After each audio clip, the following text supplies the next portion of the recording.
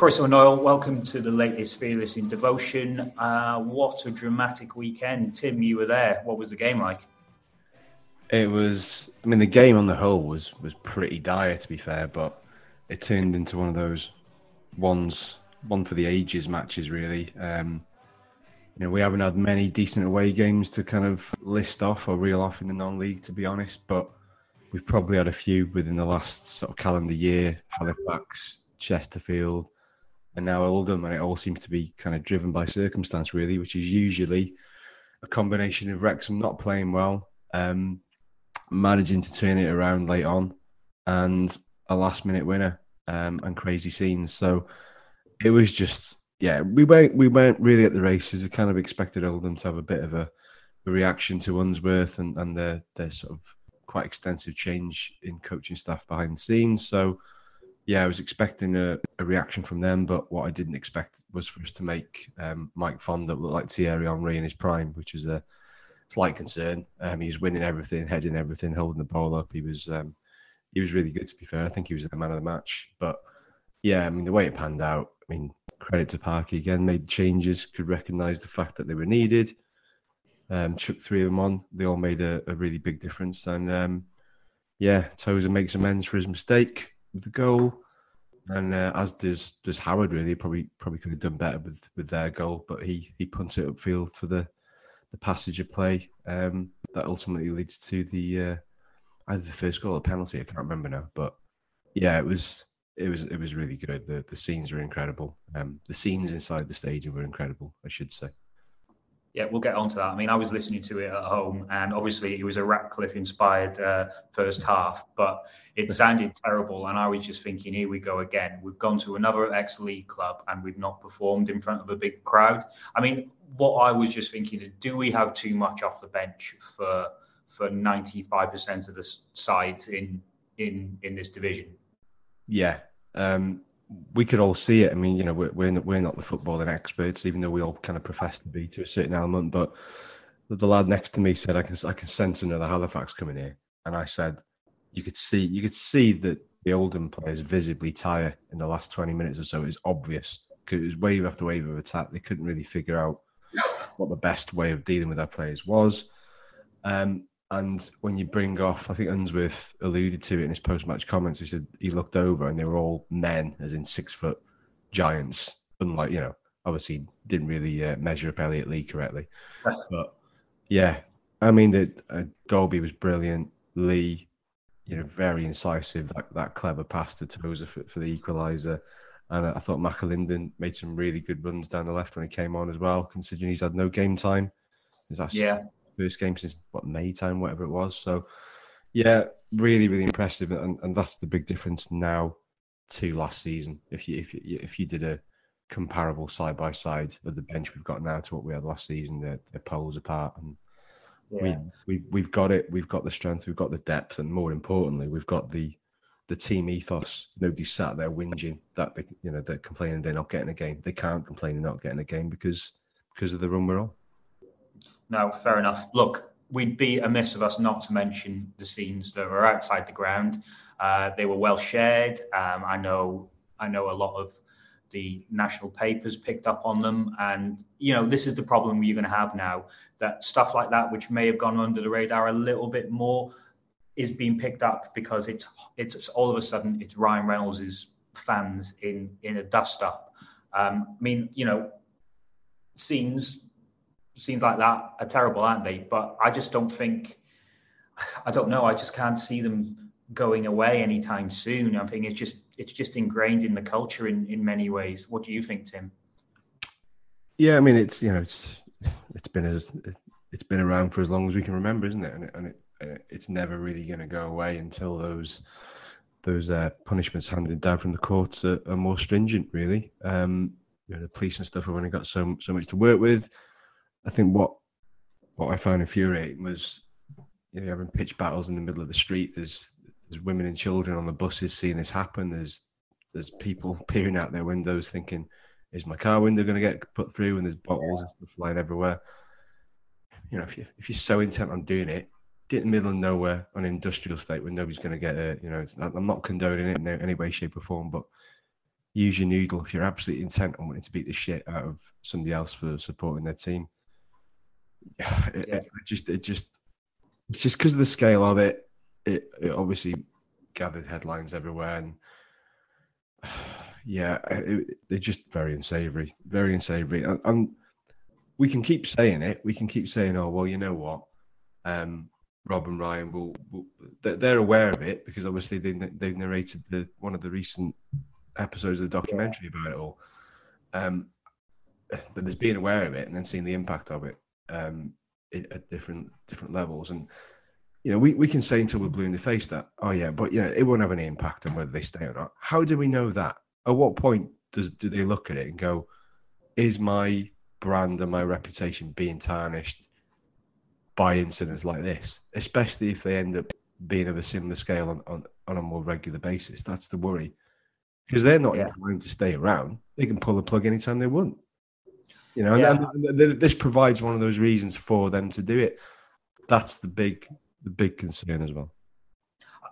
I know what you mean by that. I mean, I was going to sort of mention that documentary episode. I mean, I thought it was quite needless when I first saw it. I thought, is there really a need to address this problem with like loads of stock pics of English fans fighting? I didn't think there was. But then literally 48 hours after that episode came out, we have this in the middle of Oldham. Look, I know it was a lot of Wrexham fans and a big Oldham contingent. I know we haven't played each other for quite a while. I know there may be some history about something that happened in Manchester 18 months ago, but come on, this it goes very from one extreme to the other for me, sort of thinking we don't need episodes like this to it being stark in front of me. And I think that was the annoying thing really for me. It's just I can't see it going away anytime soon. But anyway, let's move across. I mean, let's for any sort of balance, we have to say that the Oldham fans were no shrinking violets in all this either. Oh, no, absolutely. Two sides to every story. There's more to it than maybe meets the eye. It still doesn't excuse it. I think going back to the documentary thing, it's kind of you're kind of in a damned if you do, damned if you don't situation. The argument or the perception by some people will say if you speak about the hooliganism, then you're almost validating what is happening, or you're validating and rubber stamping their actions. However, if you don't address it, especially what happened at the Torquay game and them visiting, then you're ignoring the issue. So I think there was a lot made of the documentary. I think a lot of people said that they didn't feel it was necessary. And anybody who sees the stock pictures of sort of ultras fighting in Europe and thinks that's Wrexham, then maybe you need to watch it back. It's clearly not Wrexham, but I can see why some people might feel aggrieved that they could think it's a bigger issue for us than maybe what it actually is. But it's done with, and regarding Saturday, I'm sure there'll be appropriate action taken in regards to that. The club have put out a statement again. It's something that you thought they wouldn't have to be having to do on a regular basis, but they have put it out, and we'll see what happens. I mean, look, we've got a really good guest who talks really well, and we're really excited for you to hear him. But before that, I mean, documentary-wise, the Hooligans one I wasn't a fan of it. I thought it was one of the weaker episodes, but that's just my opinion, and I can see where it's trying to educate people across the pond because they don't have anything like this. The other one. The rehabilitation of Phil Parkinson. Thought it was a great episode, and I thought Parkinson, considering this time last year we were baying for his head, he's come full circle now, isn't he? I think we're really starting to see the man. I mean, you talked to him a couple of months ago, didn't you? And it wasn't more about football; it was more about his life. And how did you sort of come across to you, Tim? Yeah, I mean, you say the rehabilitation. I mean, I don't think there needs a bit of a context around it. He's never been a bad manager or a bad man. I just think, and I had this conversation the other day, and with the greatest respect to our previous podcast guest, Dean Keats, anybody who comes in after him is probably going to look a great deal more passionate, and that's with the greatest respect to Dean. I just think he comes across sometimes a little bit placid in his post matches and this, that, and the other. But he is a passionate guy. They're just very different animals. But having spoken to him, he already has a great affinity with the club. He cares deeply for the people, for the staff, for the players, the fans, the community. obviously moved here now. But yeah, really, really nice guy. And I think out of all of this documentary, one of the big winners to come out of it is him, because there was a little bit of reticence on his part whether to have those cameras following him or having an input. I imagine he had a say on where the cameras could and couldn't be. However, we've got an idea of where he is as a coach in terms of his passion. It's no different to what he was like a player, very combative, that's the word, and just very forward thinking and straight to the point. If you're shit, he'll tell you. If you're playing well, he'll tell you. If you need an arm around the shoulder, he'll do it.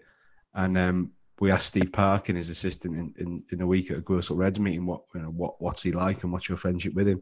He goes, well, we don't sort of, do a vast amount together away from the pitch. He said, but we just click on it, and he will tell me if he disagrees with something I say, and vice versa. And that's why it works so well, and that's why it's worked so well at 2 previous clubs with them before Wrexham. But a really, really good guy, and I think from what the fans are seeing of him on the documentary, people were even watching him on the touchline, looking at him to react to certain things, and he was raging at, possible red card for Tollett.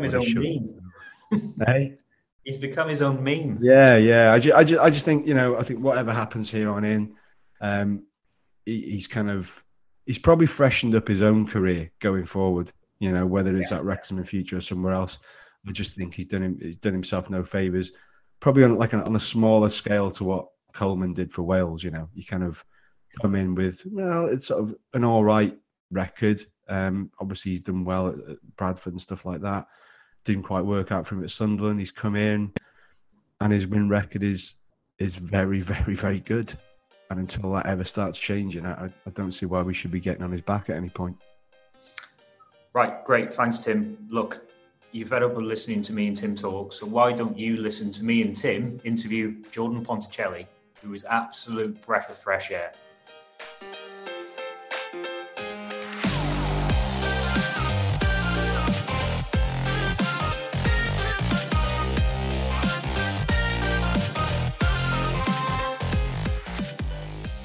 He was the Nuneaton-born striker who wowed us on loan. The Coventry City graduate was electric for Dean Keats's side with 2 goals in 5 games, including stunning performances against Bromley and Chesterfield. We were all overjoyed to get him on a free when he left Cov, but despite being industrious displays, he was unlucky with injuries at the wrong times. Most noticeable away at Notts County when everything seemed set up for him. Injuries meant he was held back to 55 appearances, many from the bench, with only 6 goals during his time at the racecourse. However, no one could ever question his work rate and his desire, and we all look at his career with our old mate Steve Cleave at Kings Lynn with interest. He's banging them in now, and I think we all want him to get back into the Football League. So welcome, Jordan Ponticelli. How are you, mate? Yeah, I'm very good, thank you, mate. Cheers. So first off, Ponticelli name doesn't sound very Coventry. Where's that from then? That's from Italy. Italy, yeah. It's not Nuneaton or Coventry born, that. So your dad, it's my dad's side, but it's quite a long way down the line. So for me, although I've got the name, I am very, very British, and Coventry. That's about it, really. They've just got the name, but I suppose it looks good on the back of a football shirt. So yeah. I mean, it'll cost you. It costs you a bit more if you want to get Ponticelli on the back, doesn't it? Yeah, the family hate it whenever I go to a new team. They have to buy a new shirt with the all the letters. So yeah. So you can't really trace it back to like a sort of region in Italy or anything like that? Or is it? No. I think it's too far. Yeah, like I said, I think it. To be honest, I'd probably say it's a great, maybe great again, granddad. So yeah, it's something that I've never really been able to put a finger on whereabouts. But yeah, like I said, I was just fortunate to keep the name, really. So what's the nickname associated with that? Is it Pont, Ponticelli, Ponch? God, I've had anything and everything. Ponch, Jay Harris, when I was at Wrexham, used to call me Poch, and then that kind of... I mean, I've never heard that one before, but that started... Well, that's a Jayism, though, isn't it? Yeah, JP's the easiest one. That's the one that I've had kind of all my life, really. And then Geordie, all that sort of stuff. But yeah, just tried to abbreviate as much as anyone can, really. So tell us about your youth career. Were you always a striker, and did you think you were always sort of like a little bit better than everyone else? What I mean by that is just because you're a professional, it's like when you're coming through the sort of like youth system, do you sort of think, well, maybe I could make a career of this? To be honest, I was the complete opposite. I was nowhere as a young boy. I was always good enough to get them trials and them chances. It's just it never really worked out. And as for position wise, I used to play right midfield. Okay. And back in the day, that was just kind of like where I used to like playing. I'd always score a lot of goals from there. But that was kind of my comfiest position, really. But yeah, growing up, it was always grassroots football. I'd be training 3 nights a week, playing Saturday and Sunday. All I did was football, but I was never at a professional club to say. I had the trials at the likes of Coventry, but whereas Leicester, I was always in and around it there, but never got offered anything. So yeah, I was always in the eye of some academies, but never really got that chance took on me. It was only until I'd probably say the back end of my time at Leicester, where I was kind of training with them, that a coach there did say to me one time, he said, "I think you're a striker." Right. And I remember standing there as probably a 13-year-old boy going, "I'm not." Like I just assumed I was still doing the same things as what I'd do out on the wing. I was like, "Well, that's me." I was kind of comfy, but I never really thought of anything of it then. And then when I think it was 15. I signed for a team called Hinckley Leicester Road now, and that was brilliant for me because as soon as I was 15, I was playing a year above straight away. Halfway through that season, started playing under 18s at the age of 15. But there, I kind of made the transition to play as a striker, and for me, that was brilliant because I went there and I was playing obviously. A few age groups above, which physically helped me. But it kind of got me into that game mode of being a striker and scoring goals, which I was doing in abundance. And just started to really enjoy my football there. Turned 16, and straight away, the manager there, a guy called Neil Lyon, brilliant coach, helped me kind of progress as a footballer, really, and kind of got me to where I am today. Because it was one of them where he took the chance on me as soon as I was 16. He gave me that chance to play in the first team at 16 and kind of strived on from there, really. But yeah, that was kind of how it all started throughout all my young career. I'd never been anywhere. And to be honest, I kind of think that was the best way about it for me. I really enjoyed my football. I played with all my mates, and I only signed professionally when I was 17, and that was at Coventry. So okay. It's kind of one of them things where you kind of think, well, is it too late? But for me, it's something that I think helped me enjoy football more. You're playing with your mates week in, week out. You're training with your mates, and you're kind of not on your own on day release and doing your own thing. And it's just a selective group of you. But yeah, that was the way about it. And kind of playing adults football at 16 is kind of helped me progress the most to then obviously push on and go to professional football. So yeah, that sounds a bit of a I'm not going to say a strange way to get into professional football, but it doesn't sound the norm way, does it? Yeah, because, it's not. Quite known for having quite a good youth academy. You would have thought that maybe they would have seen you and brought you on before. Yeah, well, I'll to be honest. Yeah, I when I got signed for Coventry, when I was at the time, it was the back end of my first year scholarship, but obviously I was at a college then.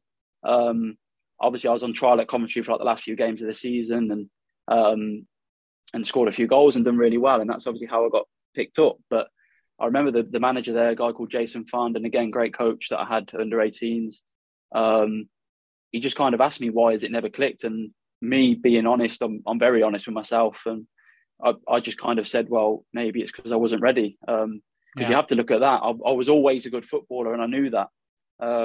Even throughout the age groups, I always knew that I wasn't better than everyone else, but I knew the game better. I kind of understood it more.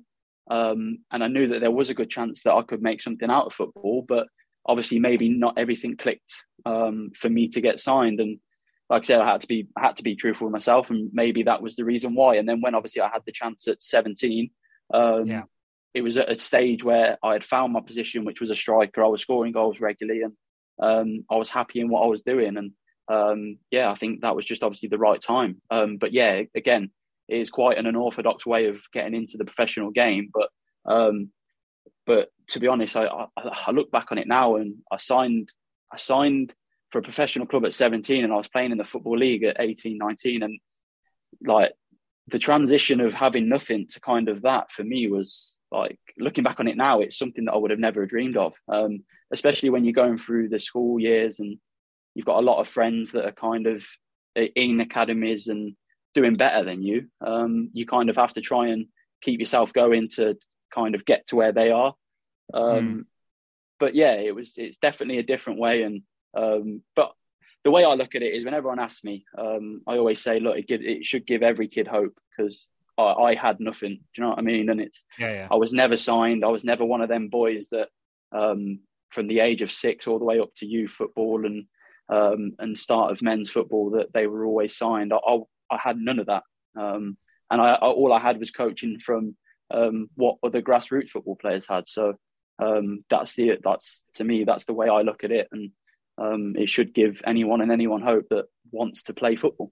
So, I mean, listening to that, it's almost sort of like you sort of value it a little bit more than maybe someone who came through the academy system, because, you know, you didn't have it and then you did, and now you sort of, you know, it sort of came to you quite late. So it's like, it means a little bit more. Do you know what I mean by that? Yeah, well, the first year scholarship, obviously, I did that at the Strachan Football Foundation, which again was a massive period in my career. That again, another stepping stone that made me the player I am today and helped me get on. The coaches there were brilliant. George Mackey, Shea Thompson, Dan Elliott, all of them guys were brilliant to me. But yeah, it's when I was going to there, it was kind of like a full-time thing, like Coventry City would do, or your Premier League football, where you're in every day and you train and you're playing games, you do your education. But obviously the Strachan Foundation is you don't get paid for that because it's not professional. But obviously that was a choice I had to make after leaving school, because I was like, what do I want to do? And I didn't know what I wanted to do. I just thought, right, I'm still good at this football thing, so let's kind of push on with it. And that was the next stage for me. Instead of going to college, I went to a football college. But every Sunday I had to go and collect glasses at a pub in Coventry called the Unicorn. And that's something that I didn't want to do. I'd wake up on a Sunday and I'd be like, I do not want to start work at 2 and finish at 8, just going around picking up glasses. But it was something that I had to do to get money to be able to drive from where I live in Bedworth to go to my college in Rugby. That was something I had to do to fuel my car or pay for things to try and do that. So I know the kind of, if I don't work hard for it and don't put everything into it, I know where it could be again, and I don't want that. So like I said, it's something that it's a good life lesson, really. And it gives you that incentive to go and work harder than anyone else and want to work harder than anyone else. Because you know that if I don't, and I have a 2 or 3 year period where maybe I'm just not doing it every day and I'm not trying every day, I'll be back collecting glasses at that pub, and I'm like, well, that's not where I want to be. So, like I said, it's all lessons, but it's all good life lessons. And I think that's, for me, it was probably the best way around it to get where I am, really. So. Yeah, I mean, that's a very honest assessment, to be honest, Jordan. I mean, if we sort of like go through the Coventry career, so 24 games, I think I'm right in saying, a couple of loan appearances. I'll be honest, when you came on loan to us, I was amazingly impressed. Like, I really was. 2 games I've already mentioned in the intro, away against Bromley, away against Chesterfield. I thought you led the line superbly. I really did. I mean, when you're a player at Coventry, you played a few games. How does a loan move sort of come about? Does it sort of come about from, someone wants you have to go, or is it sort of like a given two with you, like, oh, I'd quite like to go there, but maybe not, or I'd go there, but maybe I need to be guaranteed games? I mean, we don't know. How does it really work? There's so many scenarios in that. Again, it's the industry in football. So there could be the way there. Obviously, for me, it was a time where we had just got promoted from League Two. Like I said, my first professional year, which was amazing, especially at a club which was so local to me, was brilliant. I couldn't have asked for anything more in that season, to be honest. But obviously, we had just got to League One, and yeah, like I said, I'd done very well to play quite well as many League Two minutes as I did. And again, that me being truthful, I thought I did deserve that because I worked hard for it. And it's one of them where, like you say, you get your chances, and I felt I took majority of them and done well. But again, within that year, was it enough progress to then stay at a League One club and keep playing? Maybe not, which is that truthful assessment of yourself again. So obviously for me, the first chance was to go to Macclesfield. I mean, that didn't work just down to injuries. That one was very unfortunate for myself. But yeah, that obviously one way of loan moves can come down to play game time. Other ones can come down to the fact that football is a business at the end of the day, and it's kind of balancing the books. And if they get this player in, can he go out? And also it's kind of like if a club does want you, instead of them having you permanently, if they can't afford to have you, then they can have you on loan for a bit and see how it goes.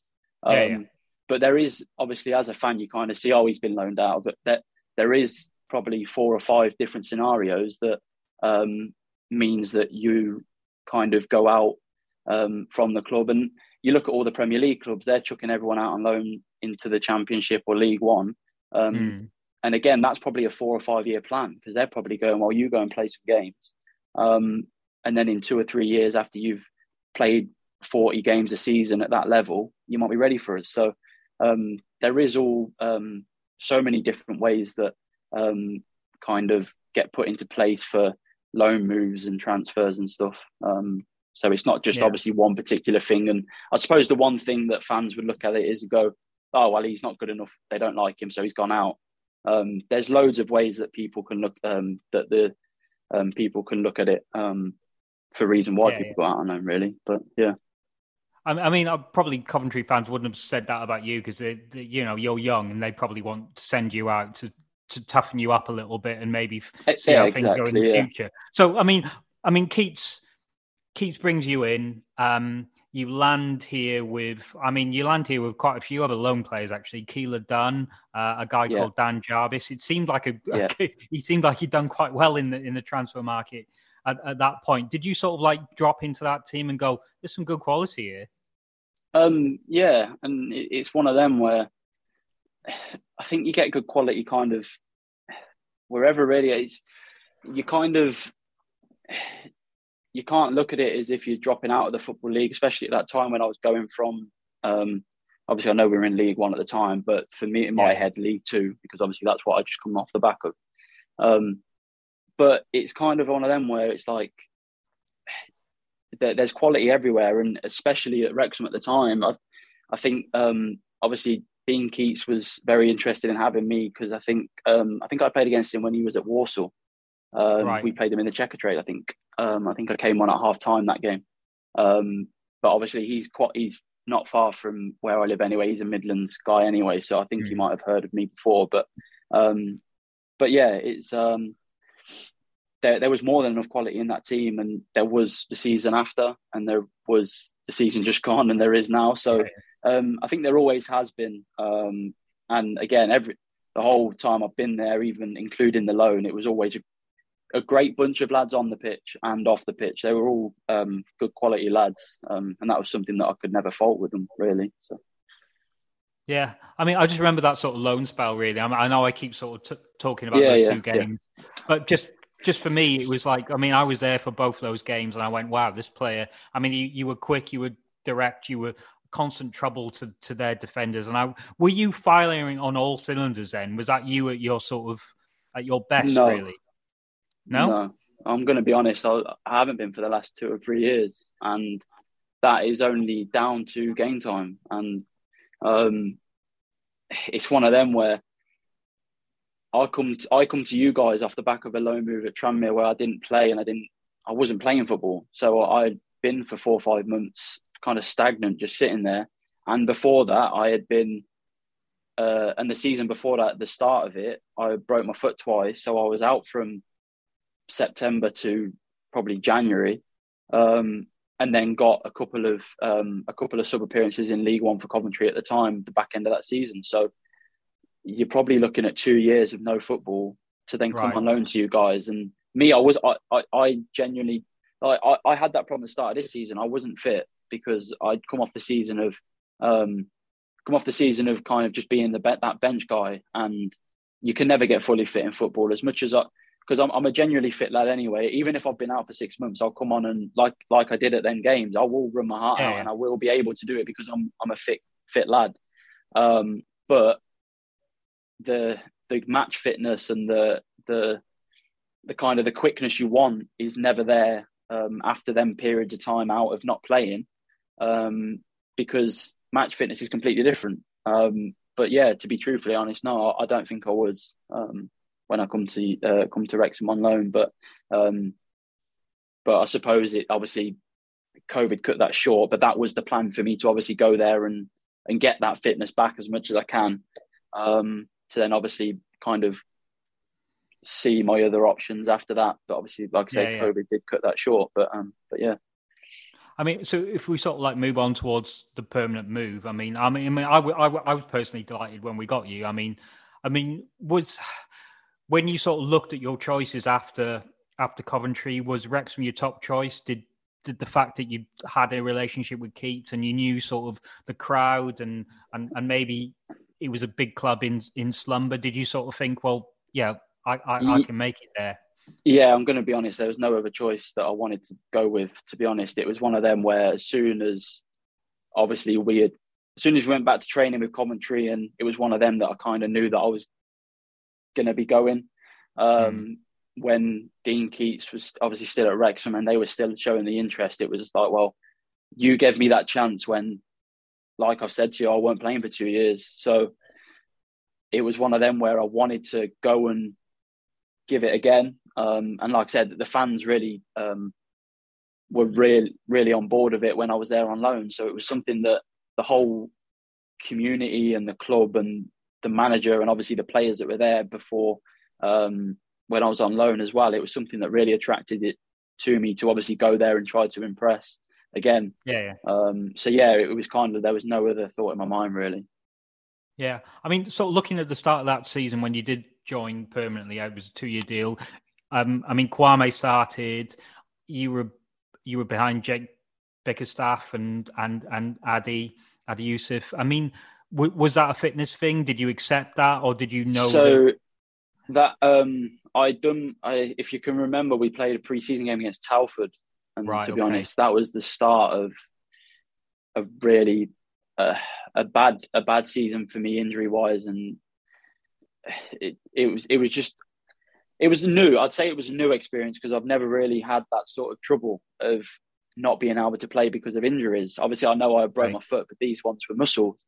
But I've come off that game and done my hamstring, and it was one of them where I thought, well, maybe because it's pre-season, it might just be tired. So first few games, obviously, I was out and I couldn't play, I couldn't run, I couldn't train again, which was frustrating. But because it was new and I hadn't experienced it, my hamstrings are strong, regardless whether they go in or not. They are strong. That wasn't an issue. It was just always something that I just thought, well, it's happened once, so it's not a problem. Let's just recover and kind of go again. But that was just kind of the story of that season for me. And I'd come back, try to get back to as 100% fit as I can after that first one. Give it a couple of weeks, it'd happen again. Same again. I'd do my period of trying to recover and let it heal, get back to playing, get back. It would then happen again. And it was just, I think in total, I was out 5 times with it. And each time's a month at least. And then I've got to build myself back up. So that whole season for me was completely written off. And it was tough for me personally because, like I said, I've never experienced that before. And I'm a Coventry boy, so obviously Wrexham's an hour and a half away. So the fact that I'm staying up there as well and I can't play, I can't train, a lot of the time, and it's like you get to a point where you're like, what am I doing up here away from home, kind of just nursing these hamstrings back, and it's like, it was a tough year, but like I said, I'm glad to see the back of it in the injury front, but yeah, it was annoying, frustrating, and bizarre, really. But yeah, it's happened now, hasn't it? So, I mean, I'll bring Tim in a minute, but I think there was one sort of part of that season that really sort of hit home for us as fans, and probably you as well, is when Kwame was out in January, and suddenly there was a chance for you to have 6 or 7 games, maybe even more to the end of the season, and we were all thinking, right, this is where we see the Jordan that we want to, we want to see. And halfway through that game, you got injured, and it was just, we were all gutted. I'm sure not even a patch on how you were feeling, but it was just watching that on TV, going, oh bloody hell, not again. I mean, how did you feel after that? I'm going to be honest. I think half my family were kind of watching it on TV, and they could see in my face that I was on the pitch trying not to get overwhelmed and upset, because I'm like, well, like I said, again, the annoying thing about that was obviously not for myself, but Kwame got injured the day before that. So it was kind of like just 2 players out straight away. And it's like, for me, I think that was probably the 4th time that it happened. So I'm on the pitch, and I remember that was the first time that me and Dior actually really got the chance to play together. And all we kept saying was, because he doesn't live far from where I live, so when he joined, it was nice to see him and speak to him, because obviously he's a Cov fan as well. So we had quite a lot to talk about and a lot to joke about. But yeah, it was one of them where we're always like, we'll get the chance, mate. We'll get the chance to play. And then, like I said, it came about, obviously, unfortunately for Kwame. But yeah, like I said, half an hour. It was going well up until then. I thought we were doing. I thought it was as well, actually. Yeah, absolutely. Yeah. And then, like I said, when it happened, it was just one of them where I went to sprint, and I just knew. I knew it had happened, and to be honest, I am now. Like, it was just one of them things where you're lost for words. It's happened that many times. You're kind of like, well, you want to get frustrated, you want to get annoyed, but you're like, well, you can't, because it's happened now. You just got to get on with it. But yeah, it was. There was a lot of emotions going through at that stage of the game when that happened. So. Yeah, absolutely. I can understand. But just before I bring Tim in, I'm just going to hit you with a few sort of names from that season. Just your thoughts on them as characters. So firstly, we're going to go Adi Yussuf. How did you find him? Different, but very good guy. Yeah. He's a hard character to explain, but he's a good guy to have in the changing room. I'm not going to try, because it's a hard one. But no, he's a very, very good guy. Like, he's easy to talk to. Loves a good, obviously, joke and laugh. So yeah, he was a good mate when we were there, and I still talk to him now and again now. So yeah, he was a good guy, Adi. So. How did you feel when he got off the bus halfway to a game in? I think it was Yeovil, wasn't it? Remember that? I think it was he was went that when to Chesterfield halfway down? Yes, yeah. I remember. Yeah. I remember we were pulling over. I was like, "What the hell's going on here?" And then obviously, Adi's just shut off. But again, that's the like, we're going back to the loan moves and stuff like that. Anything can happen at any time, and I think that was the last day of the transfer window, that when we were travelling then. Yeah. So it was like I said, anything can happen whenever, and that was a bit of a bizarre one. I haven't seen that before, but yeah, that obviously anything can kind of go on really in football, I suppose. I'm just going to hit you with a few more. Anthony Jeffrey, how did you find him? Loud, but very funny, very quick as well. But funny that we. I suppose I lived with Adi a little bit as well, but we had the clubhouse, and AJ was in there as well. We'll get to that. Don't worry, we're going to get to that. but no, yeah. Again, very, very good guy. I suppose I've seen more of him than most lads, obviously because of living together and stuff. But genuine guy. Easy to get. Like I said, a lot of them in that team were just. It was a good group to go into, because a lot, like, you could talk to everyone. there was no clicks. It was always you could just chat to anyone. So yeah, but AJ was a good guy, good laugh. So how was Kwame? I always find him as quite a nice guy on Twitter, so I don't know him. Yeah, he's a friendly giant. Him. I was with him at commentary as well, so we kind of had that little link before. But obviously, at the time when we were at Coventry together, he was kind of on his way out as I was coming through. But we did cross paths. We did play together at under 23 level a few times, and but yeah, the same again. To be fair, I lived with him in the house, and then we had to separate into groups of 3 to then find somewhere to live last season. And he was one of the guys that I lived with as well. So yeah, Kwame, very good mate. So. Elliot Durrell, or Durrell, sorry, he likes to be called Durrell. Durrell, yeah, no, Duzza. I was with him at Mac as well. So to be honest, there was a lot of lads that I was with before, so I kind of knew before. Obviously, I was going into the changing room, but yeah, when I seen that we had signed him, obviously we knew that. I knew that he had a lot of quality to bring to us on the football pitch, but again, even though my time at Macclesfield was brief with injuries, obviously, again, it was something that because I knew him on a personal level, it was good to have that in the changing room for myself. Yeah, again, very, very nice guy, genuine guy. Yeah.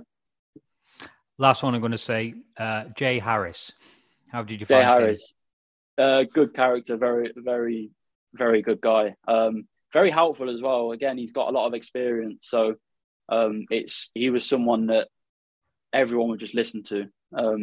Doesn't matter whether you're talking about football or if you're talking about what you shop or do, whatever. It's like just whatever Jay says, everyone just kind of listened and kind of went, "Oh, take a leaf out of his book," because he knows what he's talking about with kind of everything. Really, he's a head screwed on very well. He's just and obviously a great leader as well. So it was something that we benefited from, and I had a good relationship with Jay because he knew that whenever I played, I'd work as hard as I can for him as well as everyone else, as well as myself. So we kind of had that respect as well for each other, and I knew that the quality he had, he'd be able to find me as well. So it was something that we liked, looking forward to playing together. So just going back to, without wanting to sort of cover it too much, just in terms of, you've come to the club, things are taken off a little bit with a couple of goals, then COVID hits, then you get the injuries creeping back in again that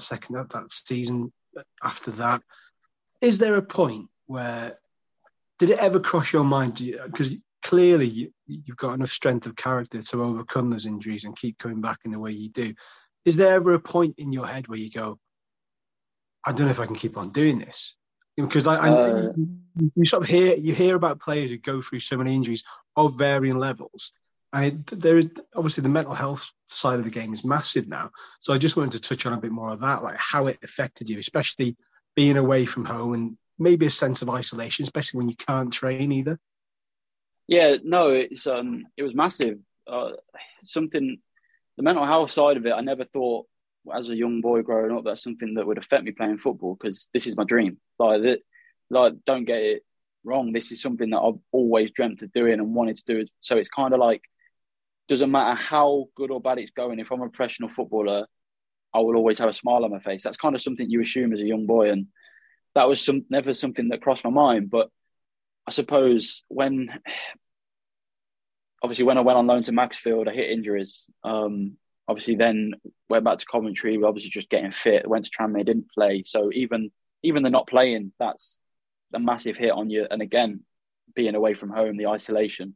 Come to you guys, right? It's turning. I'm playing. I'm enjoying my football again. It's brilliant. I'm at a good club, and obviously the football's good. I'm scoring.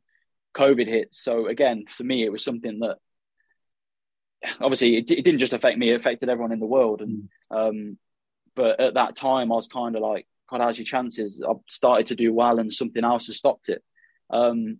But again, you just kind of got to get through it, get through the isolation, come back to you guys, and I'm right. Let's go again. And that's kind of the mentality you kind of have, especially in football, because it's so up and down, and you can never be too high with the highs and too low with the lows, because otherwise that is how obviously you get affected by it too much. But yeah, obviously coming back, I was in a good state of mind. I was like, right, we'll get rid of the lockdown situation. We're back playing football again. I'm happy where I am. And then the injury started coming again, and it does take a massive hit on you, but it's something that because of I don't know how to put it, but because of the experiences I've had, it's something that you need to build that kind of immune to it. You need to kind of put out the thoughts in your mind that things are going wrong, and you kind of just have to go, right, if I have a good day today and make sure that I train right, rehab right, and go again, I'll be back again. And I did that 5 times in the season to get back fit and try to get back playing. But yeah, obviously at a stage where mental health is massive at the minute, it's something that did affect me. But when you've got a good core, and I had the isolation, obviously not being at home a lot, especially dealing with them things. But my girlfriend, my family, the teammates, like the managers that I've been with, all of them in football do help a lot. And obviously seeing them as much as you can and talking to them, and that kind of obviously helps get you around them things, and kind of make you want to come back stronger and keep going and not give up. And at the end of the day, like you say, you have to think of the mental health side, but again, it's your job. So if I'm injured, my job at that moment in time is rehab, try and get myself back to then obviously to a full fit state. So there's a lot of ups and downs, but you've kind of got to kind of just not ignore it, but you've kind of got to build that block up to make sure that it doesn't affect you too much, and that you can just keep doing what you do every day to the best of your ability, really. So that's what I try to do. Yeah, no, good answer. I always find it fascinating during that COVID season that some of the players obviously found work. You got Sean Pearson, which was the most high profile one with the pizza deliveries. I think, was it Ruthers that worked in Tesco or something like that? I can't remember. I think he works in B&Q, yeah. B&Q. Got your 10% discount there. Is he still working there now? I think so. Yeah, good old Ruthers. Did you follow suit? Is that something that you did, or I was just always curious to see how football was in our heads? It's like, oh well, they're still getting paid. It's fine, but people have just gone on to do jobs to supplement that and keep sane as well, I suppose. No, that's something that I never really crossed my mind. I'm still quite young, so yeah. Like I said, my main focus was obviously to just focus on the football. So yeah, that didn't really cross my mind to go and apply down the job centre or something like that. So weird time though, wasn't it? Weird time. I mean, yeah, it's something we'll all look back on and go, it's hard to explain how it all come around and what you did, and but yeah, I suppose it was the same boat for everyone. So it was something that everyone experienced together, which again I don't think we'll see again in our lifetime. But yeah, it was different. It was very different. But before we get to the sort of coming to the conclusion of your time at Wrexham, just take us through some of the sort of favourite moments, I guess, in terms of any specific goal that stands out for you, favourite game, toughest opponent, whether that's individually or collectively. Just take us through some of those memories you've got. Well, the loan periods for me stand out because it was a time where things had been going very bad for me personally, and then obviously get the chance, and again it was that go back to that happiness again. I was happy playing. So the Chesterfield game, I thought, still to this day, I don't get how we didn't win that game. That baffled me. But I thought the way that we played, the goal that I got was a well worked goal. Ball went up to JJ Hooper, got the ball, obviously ran through and finished it. I like that. And then same as the Bromley game, I thought that was a great performance from the team. I thought we had done very well. Scored a decent goal in there as well. But more recently, I'd probably say the Boreham Wood game. I didn't start that game. It was towards the back end of not the season just gone, the season before, under Dean Keats. That was just because of the way the lads did it. It was something that in football you can't really explain it, but 2-0 down, and it's kind of one of them where you just write yourself off. But the fact that the lads kept going, I come on at half time, made a difference, scored a goal. And Reece Johnson, my mate Reece, another one I live with, got a couple goals there as well. So that was a good day to remember. And again, another one I didn't play, but to get to Wembley with Wrexham, that was something that I'd done that with Coventry. And I suppose it was brilliant to do it with Wrexham, but if I was to ever do it anywhere else as well, I know how good it feels because I've done it before, and it's something that you can't put a finger on the exact feeling of it, but it's so good for the community, the club, everything, and how brilliant were the fans showing up in that numbers. That made it even better for us guys. So again, despite the result on that, it was something that will be in the memory of a lot of Wrexham fans to come, and obviously us as players, our minds as well. So obviously the COVID season, when it ended, we weren't doing too great. So I suppose the question is, it's easy in hindsight to look at it in a more objective fashion, but if that season continues, do you think we had enough to get out of the trouble we seem to be in? And the second part of that was, if Dean Keats had been kept on and not replaced by Phil Parkinson, do you think he would have succeeded with the budget the current manager has? Well, the back end of that season, I'm sure we obviously when I come in from January, the results started to pick up and we started to do okay. And I think that kind of helped with the point, how they did the, obviously when the seasons got null and void, that's kind of how they decided teams going down and promoted and all that things, didn't they? So I think that was something that kind of helped us with the points per game, to obviously just give us that security. But yeah, again, the games and the performances I thought were getting better. So I think we would have been fine anyway. And for me, I'd have preferred to have played out the season and not just get the null and void decision. But I genuinely think with the squad that we had, we would have done well. Again, it probably would have been an ask to push on and go for playoffs at that stage, obviously with how it was when before I came in. But I genuinely thought performances were getting a lot better.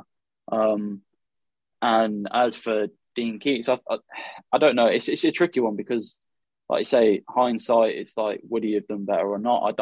No one knows. No one's got a crystal ball. But it's one of them where the back end of we went on a good run back end of his last season there, and would that have helped continue if he was still there with the budget? Probably. But at the same respect, you've then brought in another manager with a lot of experience. So to me, I think for Wrexham, it doesn't matter what they did, it was a win-win. So it's kind of who they kind of preferred. Maybe I don't know, but it's something that if Dean Keats had stayed, maybe more players would have stayed. More decisions would have been different for people. And then you maybe just add to that. I'm not sure, because obviously when Phil Parkinson come in, there weren't as many lads there that were there from the year before, which then means a lot of changes. But in the same respect, we finished second. So to me, I think it would have been a win-win. I think Dean Keats would have done well, and we know that Phil Parkinson done well. So like I said, I think it was a win-win for Wrexham in kind of whatever choice they made, because of the kind of budget and like you say, the sleeping giant it is. It's a very attractable club. So I think either way it was a win-win. So if we sort of look at that season, where obviously Dean's gone, you're still there, you've got a 2-year deal, Paul Mullin comes in. Are you sort of like looking at that going, okay, he's different gravy? Or are you sort of like looking at him in training going, I can challenge him. I can get that striker berth like in front of him. How do you sort of feel when you get a high profile player in like that? I wouldn't say it's one of them where you kind of, obviously you want to challenge everyone that's training. It's not one of them where you go, he's too good for me or I'm better than him. It's something where in football you're always you're always challenging yourself. You're challenging everyone else. That's just the industry it is. So, so when Paul come in, obviously for me, you look at it, you go, great. It's going to help us because he's a very good player. Yeah.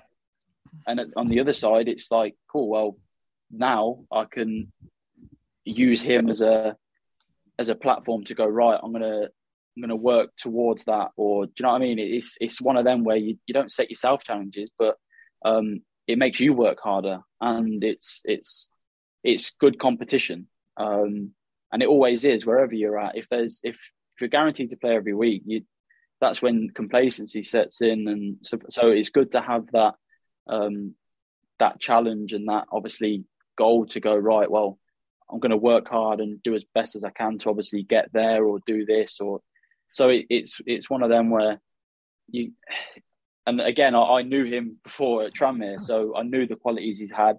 All right, yeah, I didn't realise that. No, so but again, it was something where like I knew him, so it would never have been like that anyway. But like I said, when he come in, I knew it was from the outget. It was cool. That adds a lot of quality to our team, and it was something that I was happy with. Because, like you say, it's I keep saying it's a win-win because it's good for me. It's a good challenge, and it's a win because when he's playing, we're doing well. So, yeah, I'd say it's healthy competition and good challenges. So, right, can we get into the doc? Because this has probably been the biggest thing that's happened to Wrexham, probably in our history, I would imagine. So, yeah. Have you been watching it, and what's your favourite bit so far? I've kept up to date. I think when's the next one? Tomorrow. Yeah. So we've just had the one where had the one where Ryan and Rob have come to watch the Torquay game. Yeah, I've watched that one. Yeah. Well, what's my favourite bit? Is there any bit that sort of you thought, oh, I didn't know that? Not really. I suppose probably because I've been there the last 2 years and all the ins and outs, you kind of know what's going on. Obviously, there's a lot of the things that they're doing with the abroad stuff, and obviously you don't know anything. You haven't got a clue about all that. So after the program, when they're off in America and stuff or whatever, you ain't got a clue about that, the FaceTimes, because you're not there. But everything else, you kind of knew the basis of what the documentary was going to be, which was focus on the community, obviously focus on the two owners and the club as well. And again, you see things being recorded, and you kind of like, well, yeah, I kind of know that's going to be in there at some point. Or when you see it, you go, well, I knew that was happening.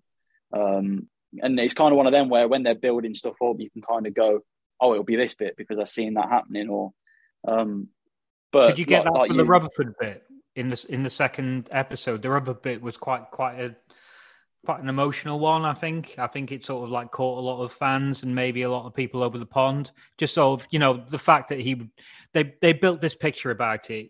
Someone was slagging him off, then he got sent off, and then you could see his reaction in the dressing room to a game you played in. You know what the lads were like after that, and I think they were quite sort of, they were quite not apologetic to him, but they sort of supported him a little bit. Could you see that coming?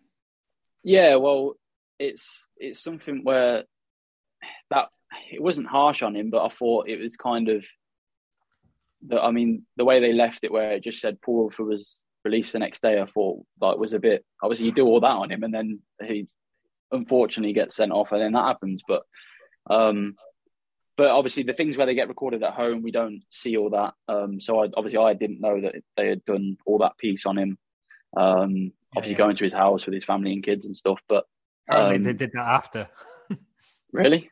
Again, it's something where I know that they were offering it to some people, and obviously I've been asked as well when I was there. But it obviously it was something where it was, do I want that with my family? Maybe not. But yeah, it's I suppose whilst you're there, it's something that you kind of have to get used to, and obviously Paul did, and I suppose you have to expect that if things aren't going your way and there's a documentary being filmed, it's not going to look like exactly how you want to or how you try to interpret it. But yeah, like I said, to me that was quite an emotional, I an think emotional same episode. to us, So, yeah. but again, I think that's because how Paul is. It was something that he's a down to earth guy. It's something that even him coming on and doing that against Dagenham and Redbridge, everyone knows that isn't him. So it's something that it was just an unfortunate sequence of events for him. And like I say, that episode, to be fair, I think did show that quite well. And it paints that picture with obviously the family stuff before that as well. So, I mean, just before I hand back to Tim, I mean, there was another sort of part in, I don't think it was that documentary, I think episode, I think it was the one after where you guys were in the house. And I know you don't say anything about this, but they discussed Mullins' salary. And I know there's been a lot of like Twitter debate among Wrexham fans. Was that right to do that? Should they have really done that? Was it a bit sort of shady on him? I don't know. I mean, obviously you didn't really, I mean, you were out of this, you didn't comment on it all, but yeah, how do you I didn't see that do you sort of like feel for Cam Green and Dan Jarvis in that situation?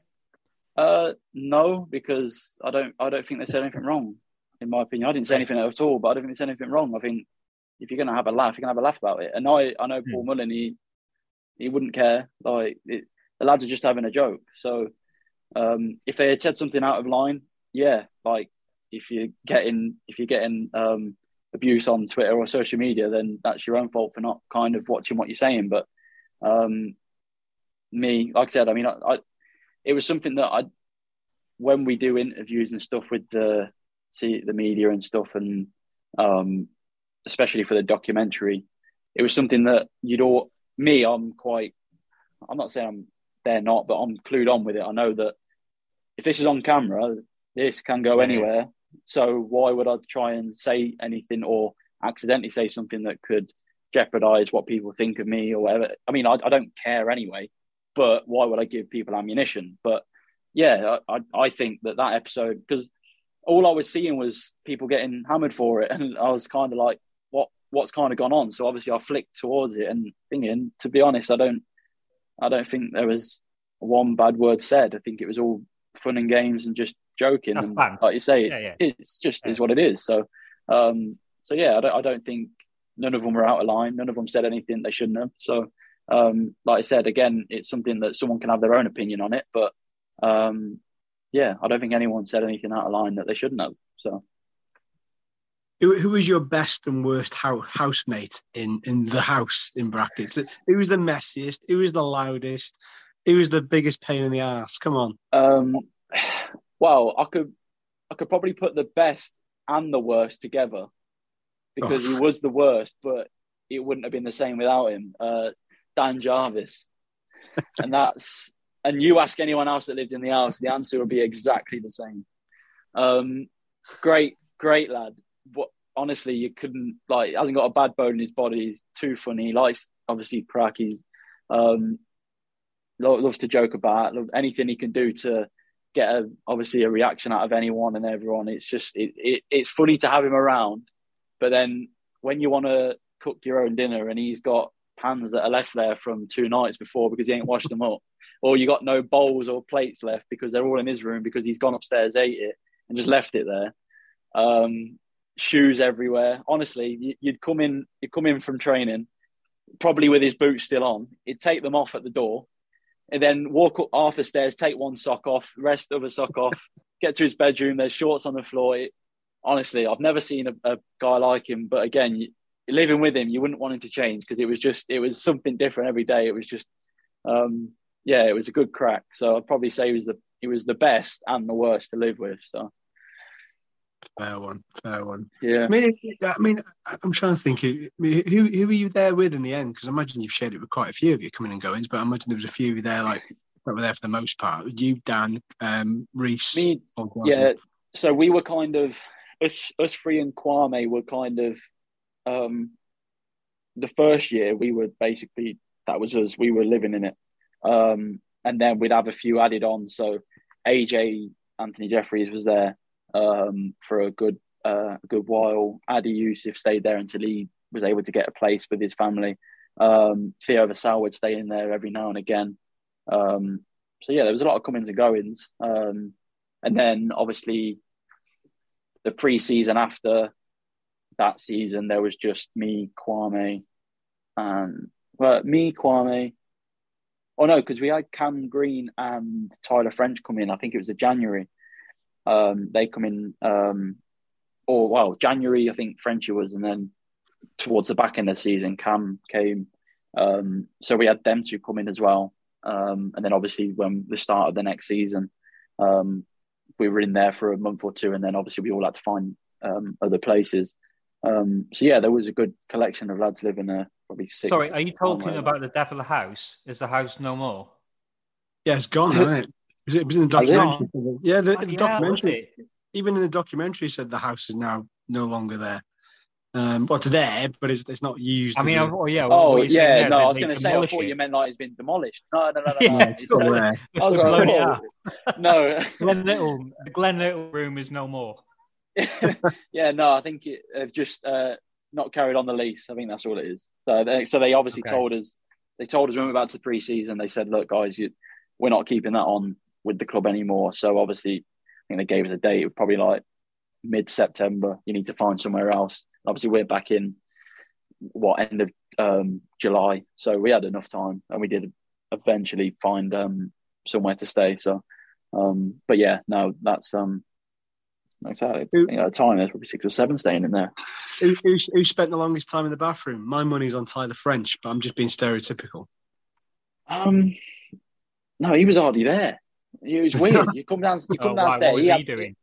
He had you'd say that, but then you come downstairs. You go, "Where's Frenchie gone?" You go, "Oh, he's gone on a walk." Like it was weird.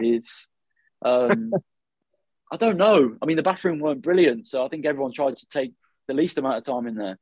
I think the person who spent the most time in there actually didn't live there was Theo, because as soon as we get home, he'd have an ice bath, and then he'd have an ice bath later on. So he'd probably be in there for hours and then. But other than that, no one else would probably be in there that long. To be fair, it weren't brilliant. So it's just somewhere to chuck your head and get showered and changed. That was about it. So.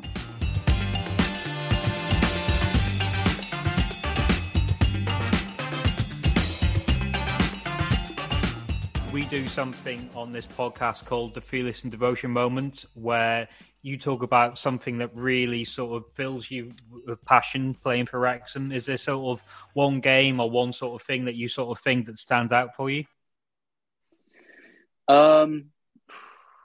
Well, let me have a think.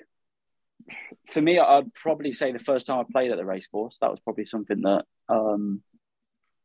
that kind of made me feel different. Only because, like I said, the first game I was there, it was Harrogate away, come on for a couple of minutes. And then obviously we had the other games like Chesterfield away and stuff. But the first game, I think it was Eastleigh at home that I played. Which, again, that was another game I got annoyed at because I scored, but they said as I saw and I won. But, yeah, just walking out, it had that old field stadium. Obviously, the fans were there as well. First time walking out of any new stadium, really, is something that that can really get to you. And it was something that did for me at Wrexham because it just... it felt home, it felt nice, it felt good. And again, it was at a stage where Wrexham were the ones that gave me the chance. And it was something that as soon as I walked out there, I wanted to do well. Obviously, the fans' invoice was good and made you want to play better as well. So, yeah, it was something that walking out onto that pitch for the first time, starting the game was brilliant and a memory that I'll always keep. And again, it was something that I used to like, obviously, doing it every game, but that first time, even though it was on loan, was something that will stick in the memory for playing for Wrexham. You know, any Wrexham fan will say the same thing, is that we like people who give their all. And I think that was crystal clear with you. You know, I think you said all along that, you know, I'll give it my all. And that's evident. Sometimes the chances came, sometimes they didn't. But that's just the way it goes, isn't it, sometimes? But as long as you leave everything on that pitch and people can see it, that's all anybody will ever want. So I think, you know, it's important for you to know that, you know, you were still well respected in these parts. I think that goes without saying that, you know, as and as and when you return to the racecourse and whatever club that may be in the league, we hope, then no doubt you'll get a great reception. But just in terms of your time coming to an end at the club, was it a surprise that you were released, or if it wasn't, at what point did you feel the writing was on the wall for you at the club? To be genuinely honest, I kind of knew that was going to happen. And again, it was because the club was going on an upward scale, and again, it was something that I was really happy for the club and the community that it was happening. The budget was getting increased, and obviously that was good. Obviously, it attracts bigger and better players, which for the club to move forward is great. But for me, the realization of something where I knew that I weren't going to be playing or be a fixture, to me, came very, very early on in the season, and I'd probably say it was 2 or 3 weeks in, if I'm going to be brutally honest. Wow. So it was something that after that point, I had accepted that, and all I did then for the season was just play with freedom and kind of go, look, when I play, I'm going to work for myself, I'm going to work for the club, and that's it. And do as much as I can when I play, which I felt that I did when I got the chances and had the opportunities that season. But that realisation for me came very early on, and it didn't change. I just kind of worked as hard as I could and just left it at that, really. If anything come of it, great. But I knew early doors, which is fine. It's like I said, it's something that it allowed me to play with more freedom. I wasn't under any pressure. In my head, I was kind of like, well, it kind of is what it is. First few games of the season, I weren't even in the squad. So I kind of knew then. But that then doesn't stop me trying and wanting to do well for me and the club and obviously the boys as well. So it was something that just, if anything, made me play with more freedom and probably just worked harder really for whenever I was playing, because it was something that I was like, just didn't really matter what happened to me. Just go out there and do what I can and see what happens. And I think that helped with a lot of performances last season, to be honest. So I suppose that with that in mind, you're putting yourself in the shop window, I guess, as well, for an impending next move, and that's obviously part of that freedom and going, right, I'm just going to play how I play if I was playing street football, and let's just go with it and see what happens. Exactly, you got to look at it as a business side. For me, it's a career, and for Wrexham, it's a business. So if I was going out there and I wasn't trying, and I wasn't, it's bad for the club because performance levels that they're getting from me isn't great, and it's bad for me because everyone's looking at me going, well, he's not trying, he's not running around, he's not good enough, he's not doing it. So for me, it was kind of one of them where don't give anyone else excuses, just go out and do what I can. And like I've said before, I felt like I did that last season. So yeah, and then obviously a new club, new start for you, Kings Lynn Town. Tell us about Cleve. Come on. Hang on, Andy. We want to know about Cleve. No, wait. And the reason I say this is that, yes, Steve Cleve and Wrexham have a history. However, in the interest of fairness, it has to be said that Steve Cleve helped facilitate this interview. So credit where it's due. So I asked him, he politely provided Jordan's contact details for this to happen. So I have to be grateful and gracious for that. But yeah, I mean, just tell us about how that move came about, and is it easier for you in terms of location and stuff now? I know it's a level down, but I imagine the aspiration is to get back to the National League and then build from there. Where we train every day is in Ely, which is not far from Cambridge. So for me, it's an hour and a half. It's not too bad. There's a guy who I've played with before at Maxfield who is there as well.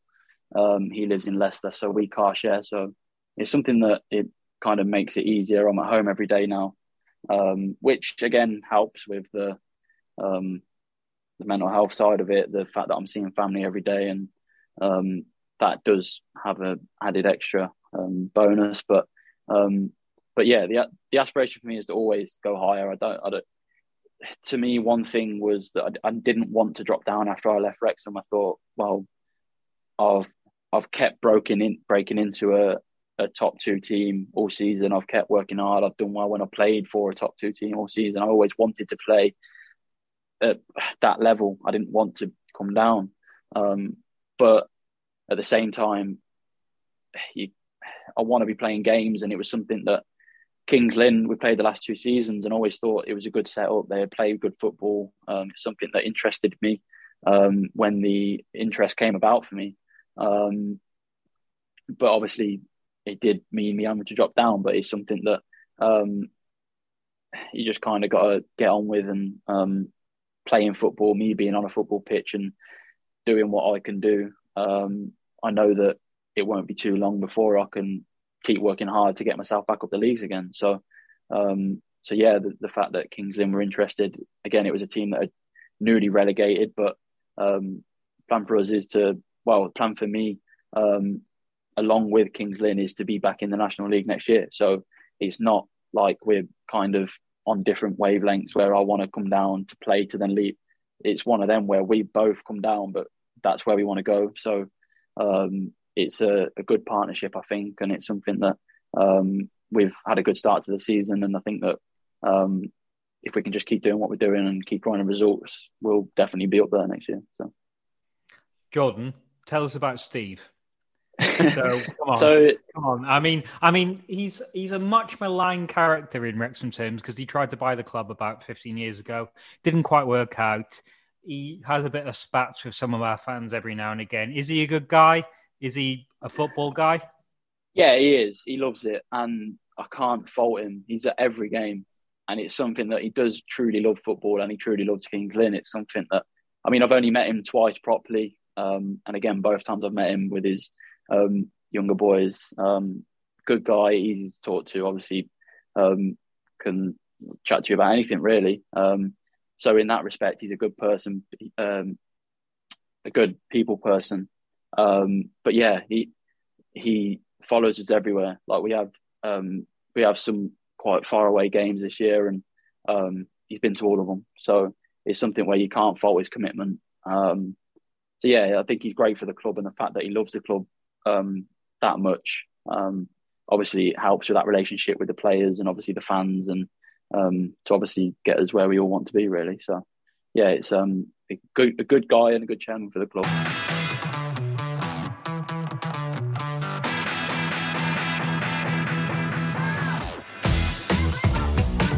Right, I'm going to hit you with some quick fire questions. This is stuff about your time at Wrexham. I'm going to hit you with a few more because you're a recent player. So there's a few sort of things that people want to know about this current squad. So anyway, who's the dressing room joker? Moores is up there. Tozer's up there. But Tozer is a child. So, and hang on. Tozer is a child. Yeah, if this can go anywhere, please make sure Ben Tozer hears this. He is so immature. It's frightening. He's one of the oldest guys in the changing room, but he's so immature. But you'd never want him to change. He's brilliant. But yeah, he's a bit of a joker. Palms is up there as well. I suppose Reece Hall-Johnson thinks he is, but not. I suppose with a few of us boys he is, but as a whole, maybe not. Mate, this is the best answer ever. You've covered so much ground with this. McFadden, Callum, brilliant. He's a good crack as well. Rob Leighton, he's got a good crack as well. So, you know, there's not just one you could put your finger on. There's quite a few of them that they like a good crack. So, yeah. All right, I interviewed Jordan a couple of days ago, and he said McFadden was without a doubt the dressing room joker. Yeah, one of. He's definitely, yeah. He's, we need a child. We need to know about Ben Tozer's most immature moment. Most immature moment. Before we has he got a fart cushion? No. I don't think he's that immature. But yeah, anyway. He probably has since I've left. But no, it's hard to explain, but... Is he just like an adult baby? Oh, it's ridiculous. It's one of them where, like, where we used to eat, you just walk out of the St and you could turn right, and then you come to the main door to turn left into the car park. There's a little door to the right, and it was one of them where I was walking out. I think it was with one of the boys, maybe it might have been Kwame or Reece, something, I don't know. But Toes had walked out 5 seconds before.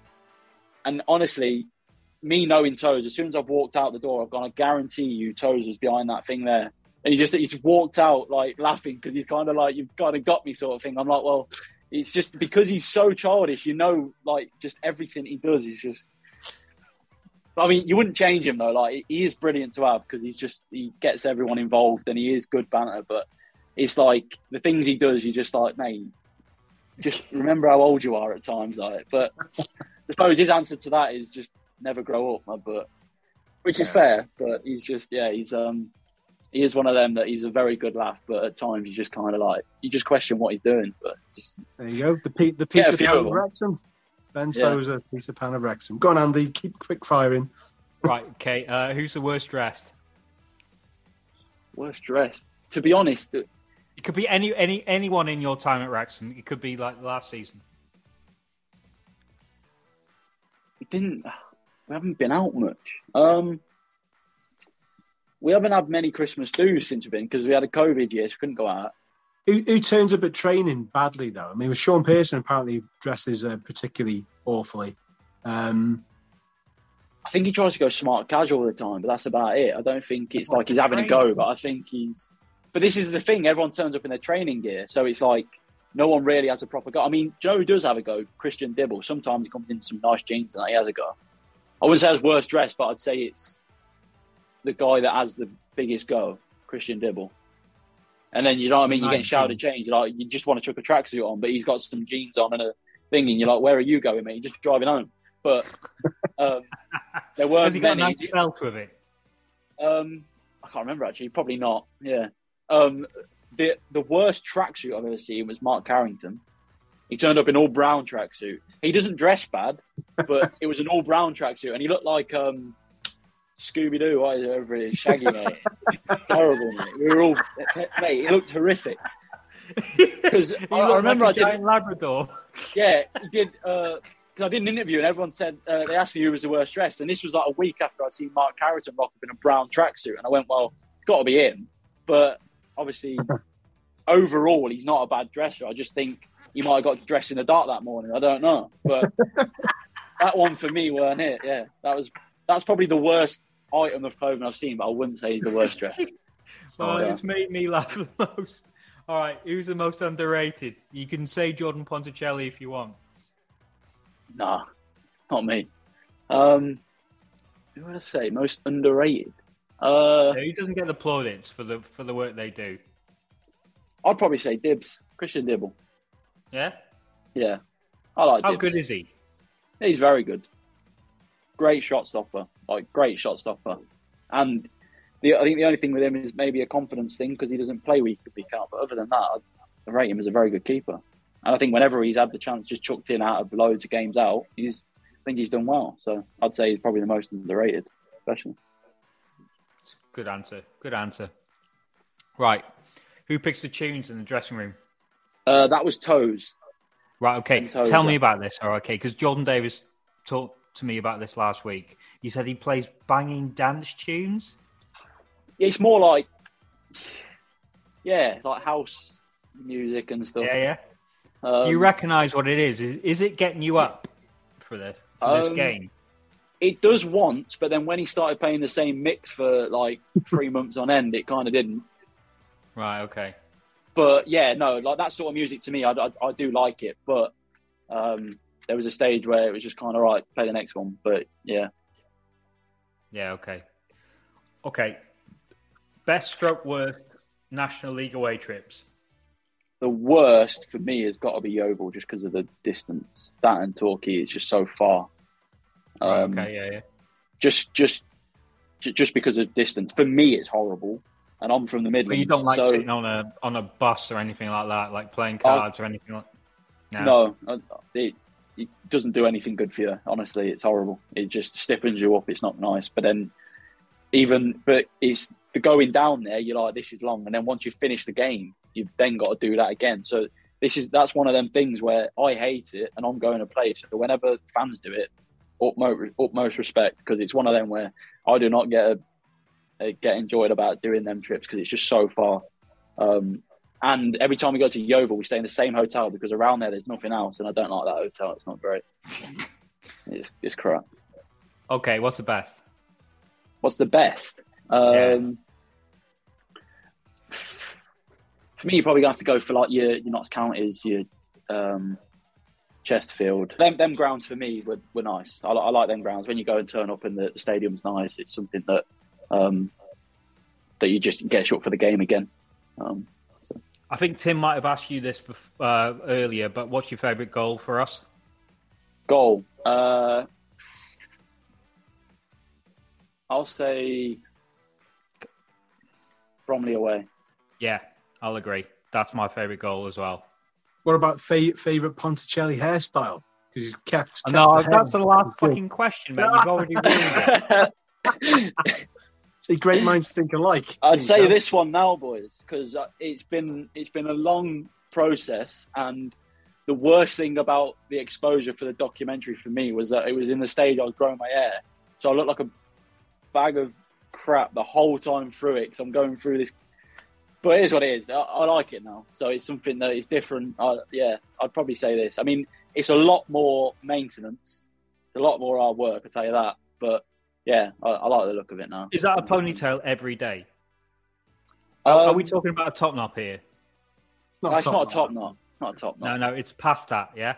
Yeah, it's past that. And obviously top knot, you have to get like it's kind of like cut off here. I've got a hound, so don't help. But I literally only get like a taper like there, and then the back bit, so I don't get all the bum fluff there. But yeah. I grew mine in lockdown. I feel your pain, but I don't miss it. But that's the worst thing. In the lockdown, it obviously had 6 months worth of growth, and then as soon as I come back, I cut it. And I was like, "What am I doing?" Because then that's like 6 months thingy. But it's what it is. It's here now, so I think it's here not to stay quite as an well. undercut yet. You've got past that sort of stage, yeah. Yeah, it's at a stage now where I'm happy with it. There's still loads of bits that thingy, but when I slick it back, it's all there. So it's good enough. Right. Okay, last question in the quick fire. Who didn't you want to fight in that Wrexham team? Jamie Record. Yeah? Yeah. Come on, expand on that. He does look hard. Yeah, you're not seeing his legs. Yeah. Like, just his legs would scare me. So the fact that, like, honestly, no, it's something that he's one I'd stay away from in training. And there'd be a level of banter I'd try and get in his head and annoy him. But then if he looks at me a bit differently because I'm trying to banter him too much, then it's like, just stop, because he's a bit bigger than me. So, yeah, there's someone I wouldn't mess with. Did he wear that nose plaster all the time? See, funny enough, I did that for him every game. It was like a ritual. Yeah. Because he got a nose piercing. Obviously, he had to cover it up. Right. So then, and Rex, being Rex, didn't know what to do, so I had to cut it. It's a breathing thing. Is that what it is? Yeah, he had a nose piercing. So he had to cover it, but obviously he was too thingy to do it himself. He was like, I don't know where to put it, so I just did it for him once, and then must have had a good game or something, and then that was it. JP, every time he'd walk over to me as I'm getting ready for the game, and he'd be like, cut this for me, and then put it on. I'm like, all right, Sam. Wow, now we know. Thanks very much, Jordan. Really, really nice chap, wasn't he, Tim? Very open. Yeah, it's weird because I can't remember ever hearing much about him in sort of post-match interviews when he played for us. So, when you haven't heard a player speak for ages and you think, I didn't know he spoke like that. Shouldn't be a great surprise because he's from the Midlands, but really eloquent speaker. You him to be Italian, did you, Tim? Yeah, I did. Yeah, I thought he'd bust out a bit of Italian. I thought he'd come on with a plate of pizza, but all the stereotypes. But really nice guy, and we wish him very well at Kings Lynn, and no doubt he'll bounce back to the level he feels he belongs at. Yeah, absolutely. And now, similar to the first part where we couldn't really do a podcast without mentioning the hooliganism. Look, there seems to be some stuff behind the scenes at the club which keeps rumbling on, Tim, which again I think we need to mention in some way. So we've lost a few high profile people behind the scenes. I think Brian Grant, the media officer, is gone, and I think last week Andy Duff, the commercial manager, left. Do you see a problem with this, Tim? Do you think there's a wider issue here, or is this just like the incomings and outgoings of a professional football club? Well, there's a pattern emerging, which is a high turnover of staff in a relatively short space of time. So, unless that's sheer coincidence and they're not liking their job or they're not liking the environment, then something seems amiss. We're not privy to what that is. And the danger is you're kind of going on hearsay, and all kind of roads lead back to Fleur Robinson. And again, this is merely hearsay, so we're not going to go over the top of it. To a certain point, it's without foundation. We've spoken to some of the people in passing that have left, not recently, maybe one or two of them more recently, and there is the suggestion that this all comes back to it not being the most endearing of environments to work in, shall we say? Okay. So it's a difficult one, and we would be more than happy for Fleur to come on and give us an idea of what's going on. But from the outside looking in, when you see the likes of Dan and Matt and the club shop going further back to the likes of Ryan and now Andy going, and it's a very sort of short statement, and then there's a few little things I think from Andy and Dan Sear that have said, or have commented on Rob and Ryan, the bit about the documentary, that they read their tweets. I think they both said, do they though? As in to suggest, are they reading my tweet? As in to say, read between the lines, Rob and Ryan, there's something going on here.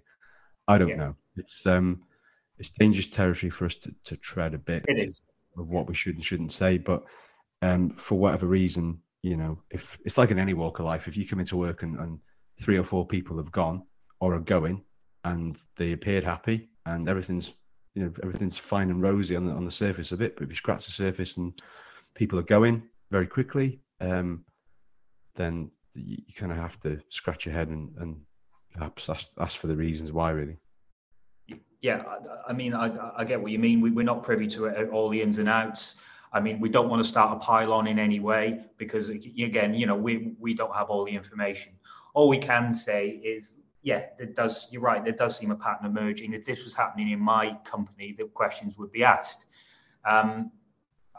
Look, I keep saying this, but we voted for these football professionals to come in to take the club over from the trust under Ryan Rob's stewardship, and we knew that there would be harsh realities of this as we become more and more professional. I mean, the interest in the club has gone through the roof. I mean, what I would say is, Sean Harvey, there was question marks over him, but I'd take him out of the equation a little bit. We needed that hard-nosed football administrator. We knew he wouldn't be the most how do I say this, fluffy person to deal with. He wouldn't always be around the fans. That's fair enough. But it is a worry if there's 2 levels of this, if you know what I mean, Tim, that if you've got one sort of hard-nosed person at the top, maybe if there's another level of that as well, that maybe you need some sort of good cop, bad cop combination. I don't know. The only thing I would say is, we're losing people. We don't want to lose the likes of Geraint or anything like that. It's stuff that needs to be looked at, even though we're not party to all the information. Yeah, I mean, alarm bells would really go off my head if Geraint was no longer there. I'm marching. Yeah, it'd be placards and everything, reinstate him. It's a weird one, isn't it? Because, we all know the Sean Harvey history and the baggage that he came with, if baggage is the right word, probably the history. And strangely, again, the documentary's probably done him more favours than harm in the way he's come across. Yeah. There's a couple of bits which seem to sort of jar in terms of what he said about the spending. If you overspend, you're going to be well over budget. But then on the flip side, he says, well, it's only sustainable for as long as you want to pay for it, or you want to pay for this. I can't remember what the soundbite was, but yeah, it's a weird thing. I mean, Sean's running the show in terms of the player aspect and this, that, and the other, but because we don't see Fleur a lot in the documentary by her own choosing, that probably hasn't helped her cause either, to one respect or another. But yeah, I don't know what's happening is the honest answer, and there needs to be you're right. There needs to be a bit more of a structure in terms of that sort of power at the top, if you like, because she's in the cabin outside doing her thing. The manager are in the ground doing their thing. Is there a disconnect? Is that just by simply a case of space or lack of space in the ground? Yeah, it's a weird situation, but I mean, she was at the match the other day, Fleur. She was getting into a car after the game. She goes to the games, and she must be good at what she does to land the role. But yeah, definitely.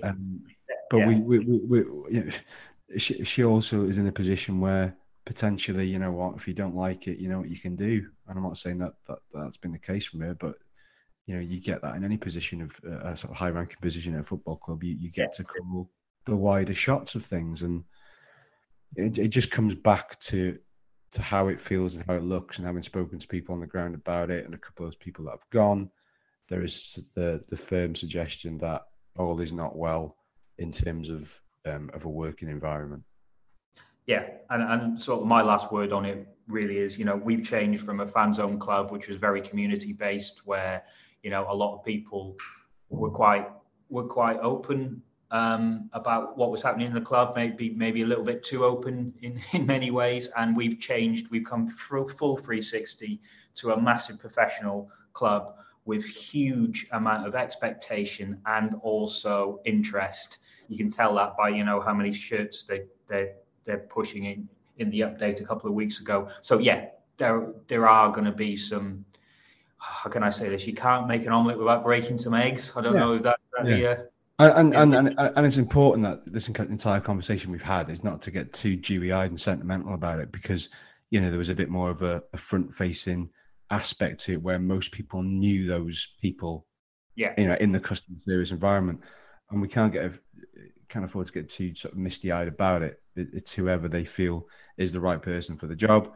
And if they get people in to replace those people who've left, and they come with a equally as good background and end up doing an equally as good job, then great. It's just a case of whoever comes in now, how long are they going to last? And they've advertised for posts previously, like a community officer post. That's never been fulfilled as far as I can see. So you got to kind of social media editor down, aren't we? Pardon? We're still a social media editor down, aren't we? After Ollie left. Yeah, I mean, I think it's just one man at the moment in terms of helping with the press side of things. It's a lot of output for one person. So, yeah, right. Okay, let's not dwell on that too much. But as I said, anyone who from the club would like to come on and set the record straight, we're more than happy to talk to you guys. Anyway, that's it. Thanks very much to Tim and Jordan Ponticelli, and we'll see you next week. And hopefully we'll be discussing a lovely win at Notts County, which is massive as this goes out. Huge game, first versus second. The win over them gets us 5 points clear of them, which is not a bad place to be at this point of the season. Did we mention we're top of the league? If not, at the point of this going out, we're top of the league. So hopefully we're still there by close of play on Tuesday night. Well, hopefully Reece has edited it before then. That'd be nice, wouldn't it? They were like twats otherwise. One last thing, fanzine will be available at this Saturday's game. We hope, just barring any sort of postal disaster, we'll probably do a fanzine special for the next podcast where we've got a few good interviews from people in it lined up. We will see you then. Goodbye. Cheers. Bye-bye.